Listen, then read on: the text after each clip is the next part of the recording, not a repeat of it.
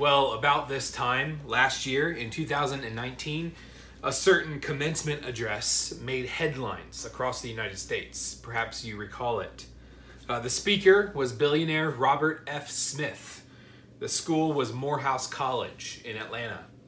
And towards the end of his address, Smith said to the graduates getting ready to cross the stage, "On behalf of the 8 generations of my family who have been in this country, we're going to put a little fuel in your bus. This is a challenge to you, alumni. This is my class, 2019, and my family is making a grant to eliminate their student loans." It was reported later this payoff will end up being around $34 million. Can you imagine the feeling though? You're graduating, which is kind of euphoric enough, exciting enough, but that specter of student loan debt sort of hangs over your future, perhaps. And then this man comes to speak at your graduation and he announces your student debt has been wiped away.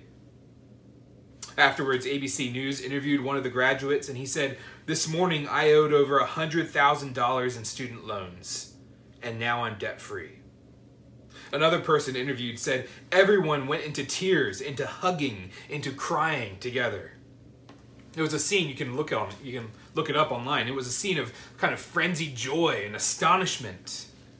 And this is the kind of reaction you would expect to see when a great debt has been canceled, when a great weight is removed. In church this morning in Luke 7, we see a woman responding to her sin debt being canceled by the King, by Jesus. Her response is what you would expect. Great gratitude, great joy, great love. So again, if you have your Bibles, turn with me to Luke chapter 7, and we'll be finishing up this chapter this morning with verses 36 through 50. Luke 7, starting in verse 36. Luke writes, "One of the Pharisees asked him," that is Jesus, "to eat with him. And he went into the Pharisee's house and took his place at the table. And behold, a woman of the city, who was a sinner, when she learned that he was reclining at table in the Pharisee's house, brought an alabaster flask of ointment. And standing behind him at his feet, weeping, she began to wet his feet with her tears, and wiped them with the hair of her head, and kissed his feet, and anointed them with the ointment. Now when the Pharisee who had invited him," Jesus, "saw this, he said to himself, 'If this man were a prophet, he would have known who and what sort of woman this is who is touching him, for she is a sinner.' And Jesus answering said to him, 'Simon, I have something to say to you.' And he answered, 'Say it, teacher.' A certain moneylender had 2 debtors. One owed 500 denarii, and the other 50. When they could not pay, he canceled the debt of both. Now, which of them will love him more?' Simon answered, 'The one, I suppose, for whom he canceled the larger debt.' And he said to him, 'You have judged rightly.' Then turning toward the woman, he said to Simon, 'Do you see this woman? I entered your house. You gave me no water for my feet, but she has wet my feet with her tears and wiped them with her hair. You gave me no kiss, but from the time I came in, she has not ceased to kiss my feet. You did not anoint my head with oil, but she has anointed my feet with ointment. Therefore, I tell you, her sins, which are many, are forgiven, for she loved much. But he who is forgiven little, loves little.' And he said to her, 'Your sins are forgiven.' Then those who were at table with him began to say among themselves, 'Who is this, who even forgives sins?' And he said to the woman, 'Your faith has saved you. Go in peace.'" Well, this morning, church family, let's break this passage up into 3 parts. First, let's see a sinful woman in verses 36 through 40. Then let's see a simple story in verses 41 through 43. And then finally, let's see saving grace in verses 44 through 50. Sinful woman, simple story, saving grace. So first, we see a sinful woman. First verse there, verse 36. One of the Pharisees asked Jesus to eat with him, and he went into the Pharisee's house and reclined at table. So thus far in Luke's gospel, the Pharisees, these Jewish religious leaders, have not necessarily been Jesus' best friends. Instead, they have grumbled at him. They have made no secret in their disappointment with whom he associates. But here, one of the Pharisees named Simon, we see his name in verse 40 and following, Simon invites Jesus into his house for a banquet, for a dinner party of sorts. We can't be sure why Simon the Pharisee does this. We might want to suspect he's doing it for ulterior motives, but we can't be sure. What we do know is that he seems to want to know more of Jesus. So guests at a banquet in that time would have sort of laid on their sides to eat with their feet sort of stretched out behind them. For a banquet of this sort, people from the outside would have been permitted to come into the house to hear the discussion. And so this is the setting for this passage. And then comes a certain visitor that will make this banquet even more unique. Verse 37. And behold, a woman of the city who was a sinner, when she learned that Jesus was reclining at table in the Pharisee's house, brought an alabaster flask of ointment. So in comes this woman. Luke calls her a sinner, and from Simon's reproach in verse 39, it seems like her sin is a known one, a public one. So, over the years, many have supposed she is a prostitute. And that's a good guess. It's true. It's possible that that's true, though we ultimately don't know. Whatever the case, she's not Simon's first choice for a dinner guest. But here she is. And she hasn't come for Simon, right? She's come for Jesus. Look at verse 38. And standing behind him, at his feet weeping, she began to wet his feet with her tears, and wiped them with the hair of her head, and kissed his feet, and anointed them with ointment. So Luke describes this alabaster flask that she's carrying. Alabaster is a type of stone, and this flask here contains a perfumed oil, something we can presume was costly. And this woman comes to Jesus. He's leaning down by the table to eat with his feet stretched out behind him. And whether or not she wanted to get to anoint his head, but she got to his feet first, we're not sure. She ends up doing just that. She anoints his feet, and she's weeping. The word there for weeping is a word used to describe rain showers. This is hardcore crying, sobbing. And the tears then provide the water to wet Jesus' feet and wash them. After his feet are wet, the woman then uses her hair that's hanging down to wipe his feet clean. She kisses his feet to show reverence for him, and she anoints his feet with precious oil, costly oil. What's striking is this woman doesn't seem overwhelmingly concerned by the onlookers who might be looking at her kind of in shock. She's publicly overcome with emotion in the presence of Jesus.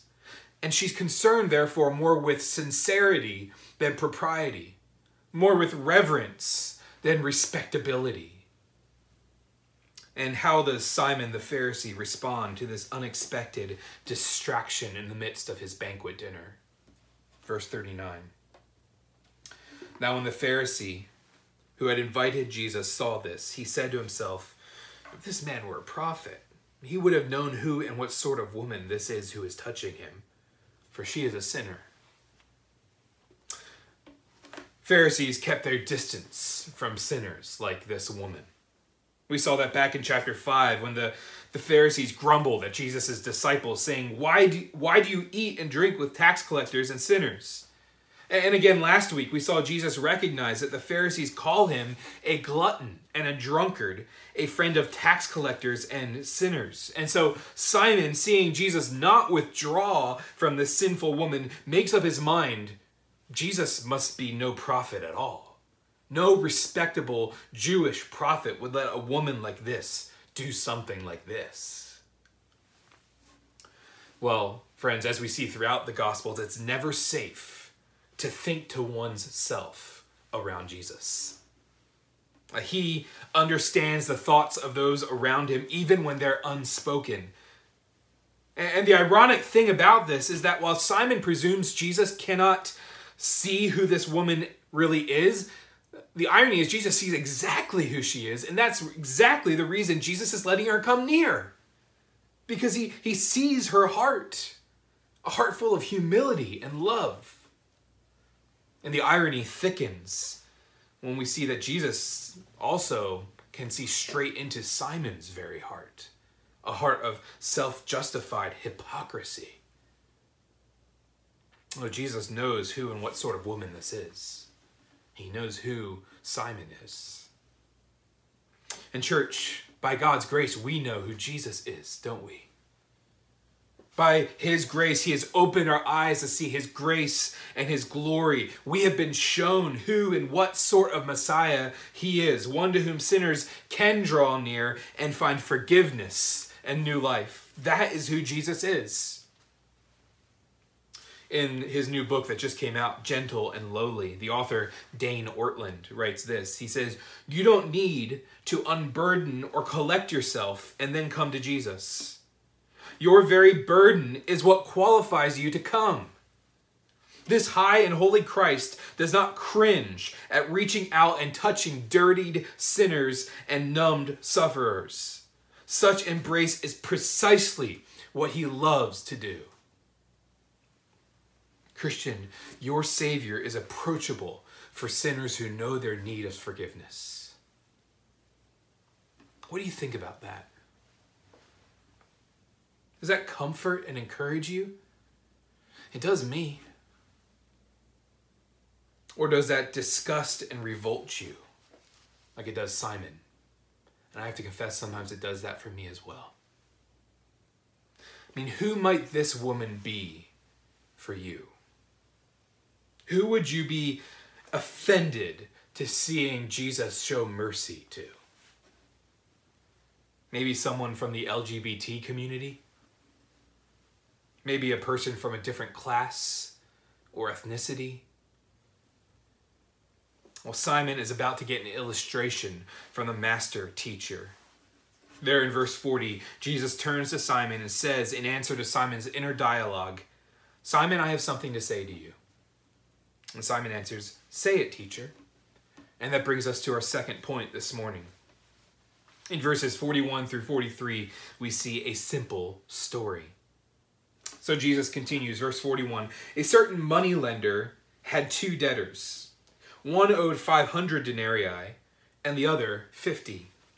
So a denarius was a kind of a daily wage for a laborer in that time. And so Jesus is showing sort of two men at two different ends of the spectrum as far as debt. One owes 500 denarii and the other 50.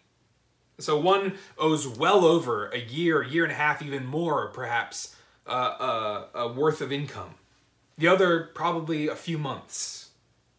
And in verse 42, for both of them, we see a wonderful surprise. Jesus says, when they could not pay, he, that's the moneylender in this parable, he canceled the debt of both. This goes without saying, but something like this would not happen. It was a very uncommon occurrence. And so Jesus' story is striking. But it's not just a story that he's trying to get across. He has a question that he's driving at, and that's there at the end of verse 42. When he says, now, which of them, these debtors, will love him, the moneylender, more? His illustration is pretty easy to kind of see the similarities and the analogies, right? So the moneylender, God, has two debtors.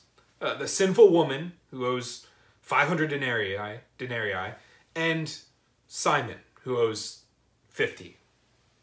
They are both in debt to him for their sin.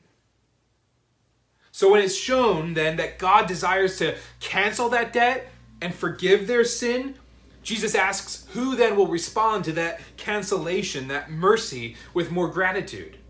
Will it be the one who owed over a year's wages, the sinful woman, or will it be the one who had a few months forgiven, Simon the Pharisee? Well, Simon is smart enough to know the answer. There in verse 43, he says, the one, I suppose, for whom he canceled the larger debt. And Jesus said to him, you have judged rightly. See, friends, this is the whole reason Jesus had come into the world. The whole reason he had taken on human flesh. He had come to live a sinless life, a life that was sin debt free. He never disobeyed God. He always honored God. He deserved no condemnation, but only blessing from God. But Jesus came to live that life and then die a death under God's very condemnation. On the cross, Jesus paid the sin debt we owed God. He paid it all, down to the last penny, the last sin. You can imagine the cross as sort of a courtroom. And the judge is there, and we are there, and we have this debt we must pay. But at the cross, the judge justly pours out the penalty for our debt, not on us, but on our substitute, who stands in the dock in our place, on Jesus, on his very beloved Son.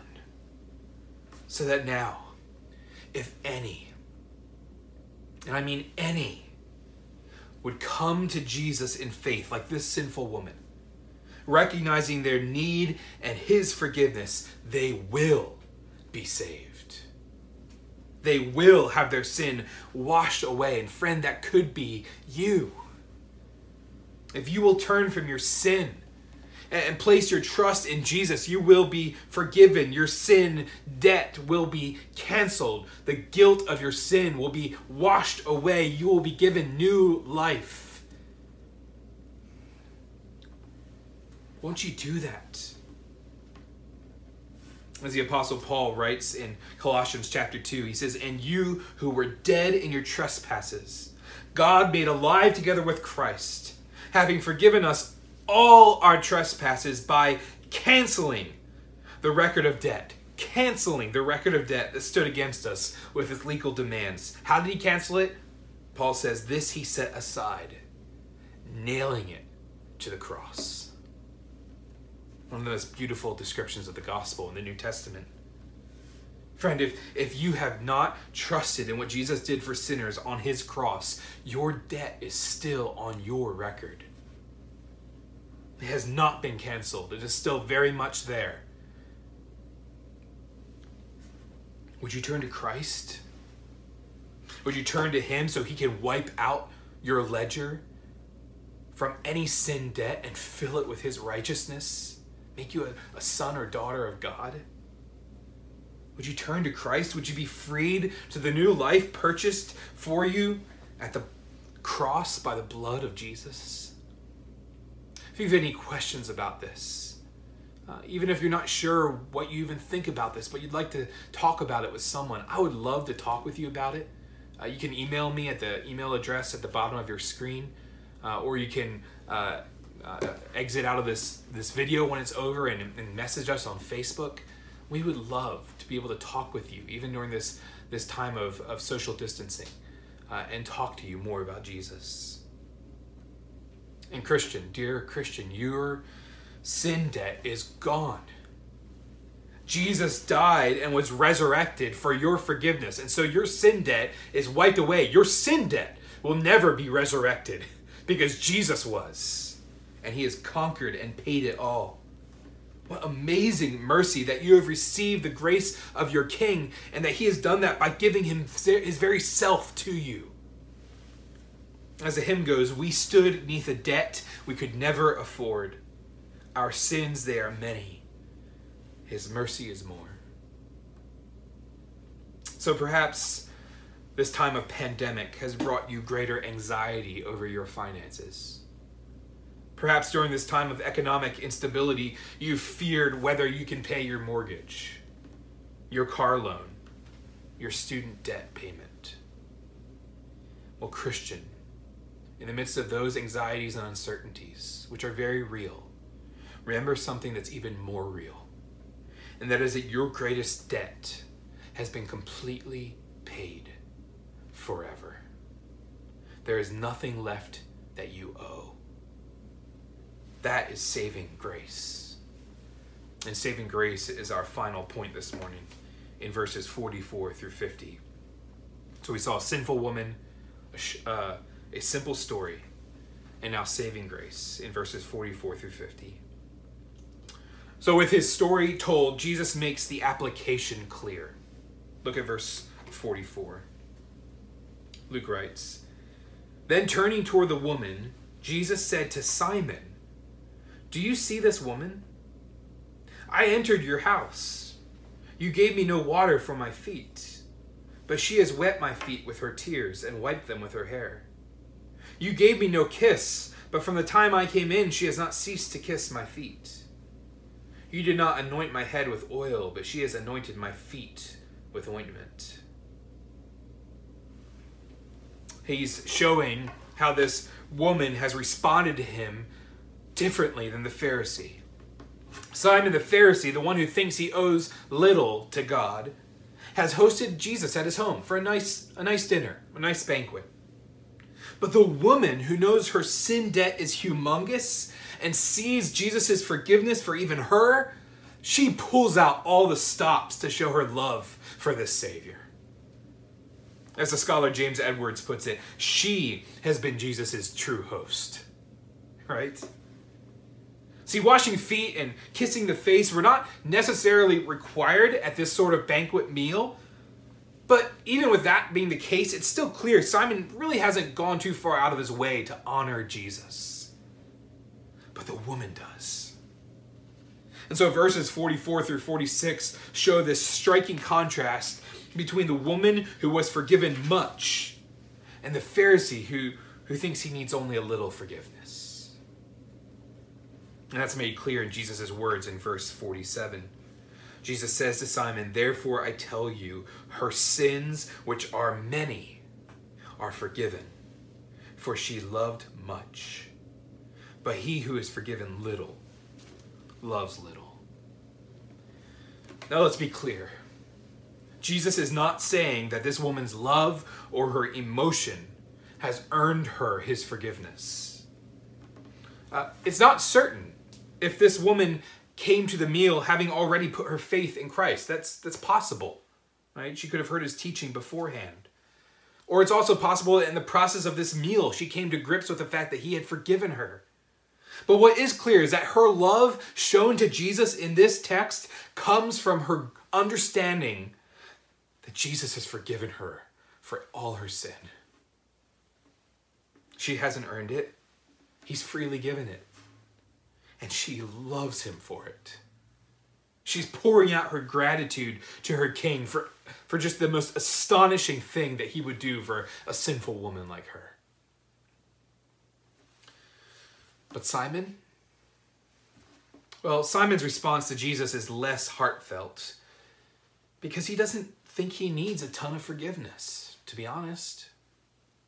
He loves little because he thinks he needs to be forgiven little. So the sinful woman sings, "Grace greater than all my sin." Simon sings, "Grace suitable to my performance." And Jesus says that the only suitable way to respond to the overwhelming mercy of God towards sinners is like the woman, not the Pharisee. Because the woman's response is one of incredible love and gratitude. Now, this doesn't mean the Pharisee literally has less to forgive. I think Jesus actually is using the same technique he used back in chapter 5, where he kind of co-opts the Pharisee's own point of view to make his point. So remember back in chapter 5, Jesus says, "I haven't come for those who are well, I've come for the sick." And that wasn't to mean the Pharisees are perfectly healthy in their hearts. No, it meant they think they're healthy. And Jesus has actually come for those who know they're sick and need a doctor. In the same way, I think here the Pharisees may think they've little to be forgiven for. But Jesus has come for those not like that. He has come for those who know that if they're to be forgiven, it will have to be much forgiveness, a lot of it. And in reality, that's true for everyone. Everyone needs a lot of forgiveness. So there in verse 48, Jesus says to the woman, "Your sins are forgiven." And in response to that statement, the question arises yet again among those who are present, who is this? That might be a question of kind of curiosity. It might also be a kind of disdainful way of putting it. Who is this? Jesus' identity has been a theme of chapter 7, has it not? So back in verse 16, the crowd see him raise this young man from the dead, and they say, he's a prophet. God has visited his people. And then in verse 19 of this chapter, John the Baptist, we saw this last week, sent messengers to ask Jesus, are you the one who is to come? So there's sort of this kind of feeling out who Jesus is in chapter 7. And yet, again, here, Jesus' fellow dinner guests remark, who is this who even forgives sins? Well, we know, don't we? It's Jesus. It's the very Son of God. And he has come to forgive sins by stooping low and taking the filth of his people's iniquity on himself. By coming not just to wash our feet, but to cleanse our very hearts, and to anoint us not just with oil, but with his very Holy Spirit. That's who this is. It's Jesus. It's the Messiah. It's the Son of God. And so the account closes with Jesus saying to the woman, your faith has saved you. Go in peace. Again, that doesn't mean her faith was a work she used to earn God's favor. No, faith is the tool by which she grabs hold of God's mercy towards her. And it's that mercy that saves her. She has been forgiven. She can go in peace. Dear Christian, and I ask myself the same question. In which of these characters do you see more of yourself? The Welsh preacher Martin Lloyd-Jones once asked, are you amazed that you're a Christian? If you're not amazed, well, I'm afraid you're not a Christian. It's a provocative statement, of course. Of course, our emotions and our amazement at our salvation ebbs and flows. But his point is fair. If you've never been amazed by God's grace towards you as a sinner, if you feel even that he's sort of lucky to get a follower like you, well, then you have not understood the gospel. Christian, are you amazed at the grace that has reached out and plucked you from your road to hell and saved you? Has that grace spurred this deep love and devotion towards Jesus in your heart? If not, I wonder if you understand, first of all, how terrible your sin really is. So this Pharisee doesn't consider himself a person who needs a ton of forgiveness. He thinks of himself as a pretty decent person. And maybe you've thought the same. I know I have. I know I can point to plenty of other people who I think are far worse sinners than I am. But Jesus doesn't come for those who have a squeaky clean religious record. He has come for those who know that when all those layers are peeled away and their hearts are revealed, all of us are rotten to the core in our sin. Christian, for any who would come to Jesus for forgiveness, they must come to be forgiven much. No one is truly forgiven little. So some sins are more destructive than others. Murder is worse than anger, though Jesus in Matthew 5 shows that they share the same root. But every sin, murder, anger, a white lie, every sin, big or small, is equally what R.C. Sproul called an act of cosmic treason. Each sin, whether private or public, claims God's throne, and seizes his rule. Each sin proclaims that self is more suited to call the shots than God. And so each sin makes us throne snatchers, cosmic traitors to the King. And so each sin deserves cosmic judgment. Each sin warrants death. If you think that's a bit overstated, I wonder if you've ever looked at the cross as not just the token of your salvation, but a symbol of what was to be your judgment. See, John Stott has written, "Our sin must be extremely horrible. Nothing reveals the gravity of sin like the cross. For ultimately, what sent Christ there was our own greed, envy, cowardice, and other sins. And Christ's resolve in love and mercy to bear their judgment and so put them away. It is impossible for us to face Christ's cross with integrity and not feel ashamed of ourselves. Apathy, selfishness, and complacency blossom everywhere in the world except at the cross. There, these noxious weeds shrivel and die. There they are seen for the tatty, poisonous thing they are. For if there was no way by which the righteous God could righteously forgive our unrighteousness, except that he should bear it himself in Christ, it must be serious indeed." Let me read that again. For if there was no way by which the righteous God could righteously forgive our unrighteousness, except that he should bear it himself in Christ, it must be serious indeed. So Christians, start there. Start there. Do you recognize the nature of your sin? The staggering amount of your sin debt? You know, I think the most godly, joyful, humble people you'll meet during your Christian walk will be those who are more aware of their sin at 70 years old than they were at 30, not those who are less aware of it. I wonder, have you ever wept over your sin? Has your sin ever driven you to tears? Christian, if your love for Jesus is malnourished and small, then your perspective of your sin is most likely malnourished and small as well. But as you fully understand the truth about your sin, your love and gratitude and devotion to Jesus and his mercy and love poured out to you will look more and more like the sinful woman's in Luke 7. As you look at Jesus, you'll find your love no longer tepid or lukewarm or self-justified like Simon's. You'll find your love growing in energy and affection because it's not propelled forward by your performance, but by the mercy of your Lord.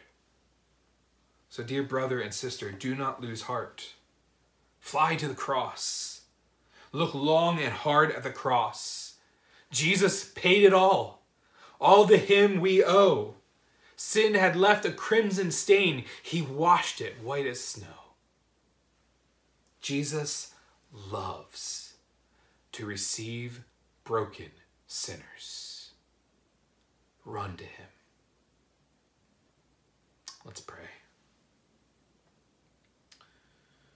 Lord, I feel really humbled by this text. And so I pray that our hearts would just see beyond the way that I presented this, as helpful as I hope that is, and to just see the heart of Jesus for sinners in this text. Lord, thank you that because of your mercy, our sin debt has been canceled. Our hearts have been made new. We are yours forever. Forgive us for stale love, lukewarm love, unfeeling faith towards you. Help us to see more starkly our sin so we can see more starkly your grace and meditate on that grace day and night, so that we might live lives of joy and worship and love towards you and love towards those around us. Lord, may your cross make all the difference in Loudon Valley Baptist Church. In Jesus' name, amen. Well, it's been great looking into this with you. I do miss preaching and seeing your faces respond to me with either a smile, like, yeah, I get it, or a quizzical look, which means I might want to clarify. So I miss preaching to you, but I'm glad for this technology. If you have questions or comments about this passage, share them with someone else in the church. Call somebody up, comment on the Facebook video. This is a time of distancing, but doesn't mean we need to be really socially distanced, more physically distanced from each other. But speaking of social distance, we have a plan for reopening coming out this week. So keep an eye, members, on your emails for that. And then we have our prayer meeting tonight, 7 p.m. on Zoom. I do pray and hope that you guys come out for that so we can pray more for the Lord's work in our church. But you know what's next? As we close, sing along with me as we close with the doxology. Praise God from whom all blessings flow. Praise him, all creatures here below. Praise him above, ye heavenly hosts. Praise Father, Son, and Holy Ghost. Amen.